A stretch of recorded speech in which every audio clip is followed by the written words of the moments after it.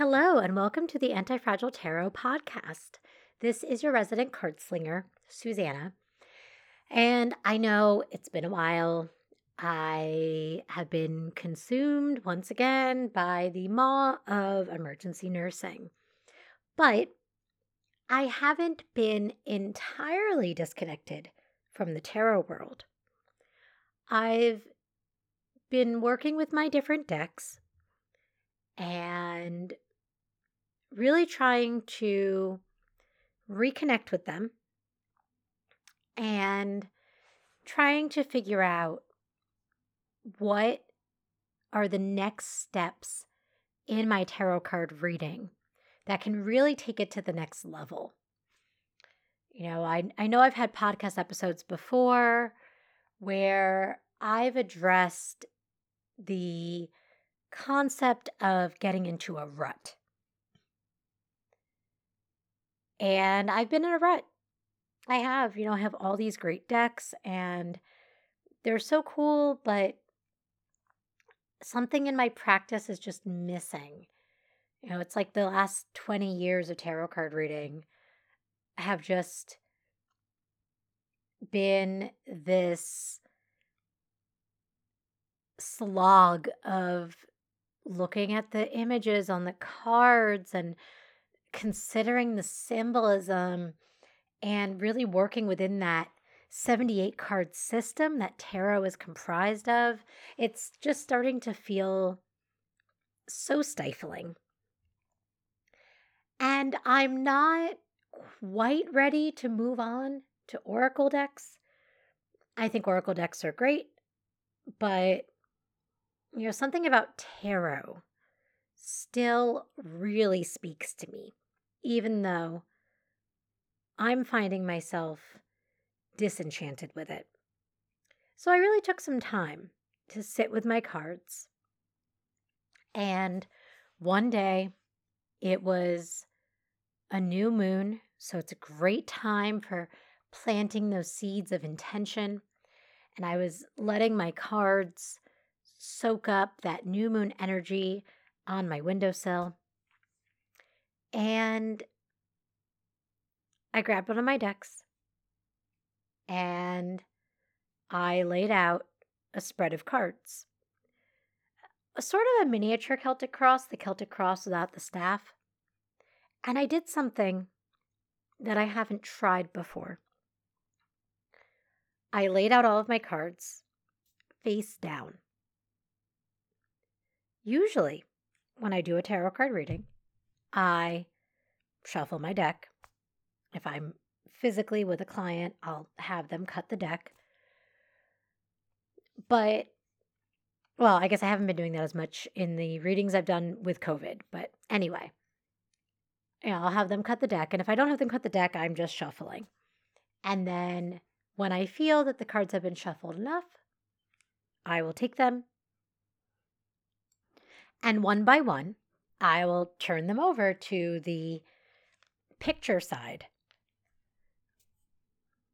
on the table. And then as those pictures line up, I'll start to look at trends and patterns and placements. Even if I'm doing a spread without assigned meanings, I will, or maybe even especially then, I will look at those cards and really figure out what's going on based on the placement and the different symbols and, are there a lot of swords, or is there a really good mix of minor arcana, or wow, is this all major arcana, or, are there a ton of reversals? Those are all the things that go through my head when I'm doing a reading, because as I'm doing that reading, I'm turning the cards over. And honestly, I'm starting to feel that that's distracting from the message, the real message, the message that most tarot card readers will never understand. We talk a lot about intuitive reading and what that means, and whether or not you're incorporating all the layers of symbolism that tarot uses, from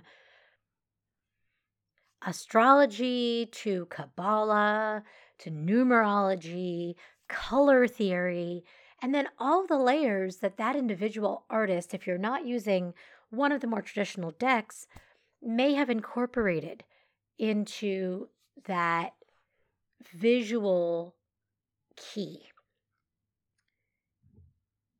There's a really delicate balance between using the symbolism that's visually present and trusting your gut. And I know that in the past I've really paid a lot of attention to the system of tarot and what it means to work within the constraints and symbolism provided by these 78 cards. But it's been a long time. It's been about 20 years of tarot reading. And I think I'm starting to evolve past the need to use any of that. But it's still very important to me that it be tarot. So I'm still going to use tarot decks. But when I placed all of these cards face down and just looked at the backs of them, it was like I knew the answer to my question without having to turn over any cards. It was absolutely surreal. I looked at them and I'd been considering how I should proceed with my spiritual life and whether or not it was time to say goodbye to everything that Anti-Fragile Tarot has been for the last few years. And, I laid these cards face down and my intention was to flip them over and see what they were. But when I looked at the backs of those cards, those holographic backs of the Luminous Spirit deck by Tina Gong, it was like the answer was there all along. And as I said, this was a modified Celtic cross. So it was that inner card with the one card crossed over it and then 4 cards all around it. And it was like that inner card with the cross was telling me that the issue at hand was my spiritual dilemma, and the card crossing it, I just knew, like that first card, I knew without even having to look at it, that card had to have been the Hierophant. And everything that represents with what I can do with this podcast and the traditions that I've already established with this podcast. And I knew that the card crossing it had to be death. It had to be. Because what was getting in my way was being unwilling to put my biases and my preconceived notions about what tarot is aside.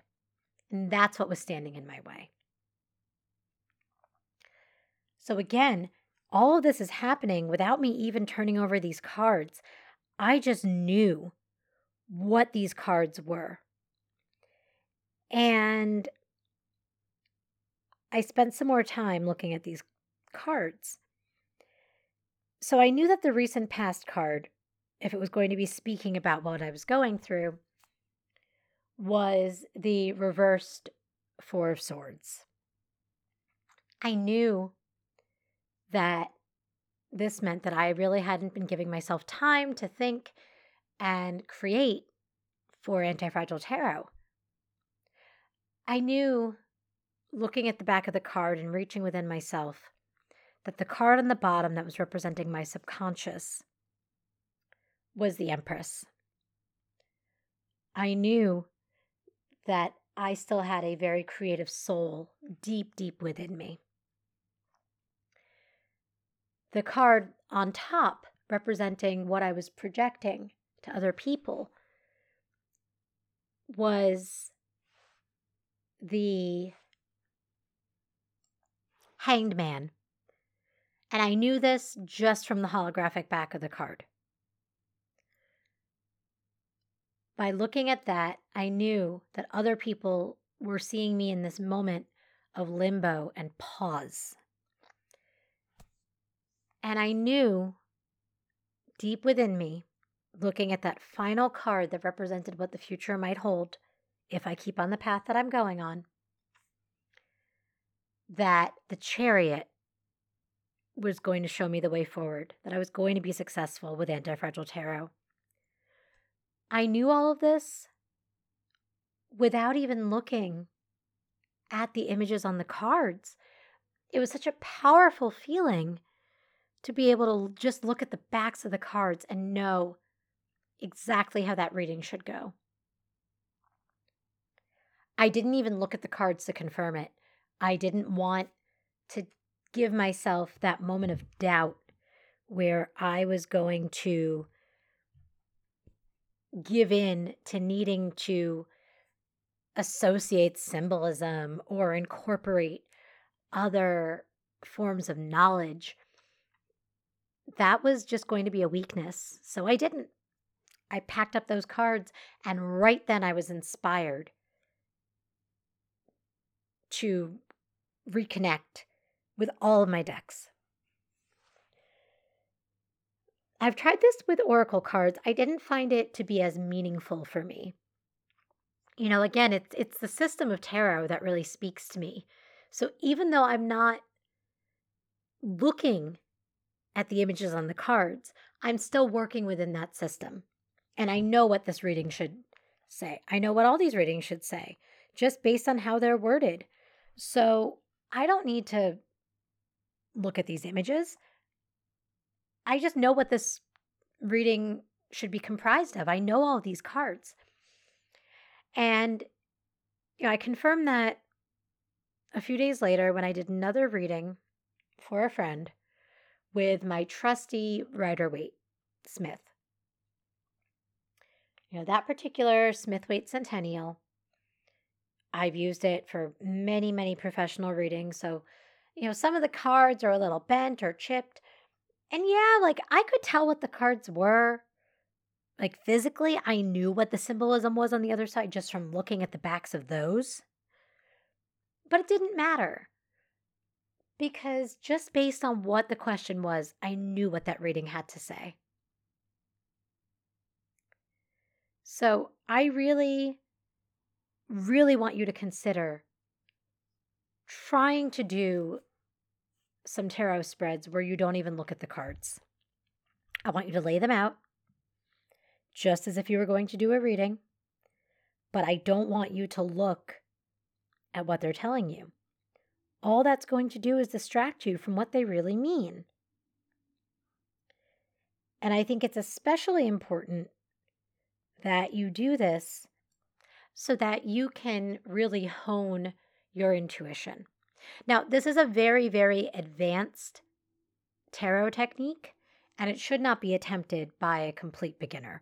I do think that you need to have an idea of what the cards actually look like before you do this. But if you feel especially chosen and you want to dip your toe into the deep end, you can give it a try even if you're still using the book.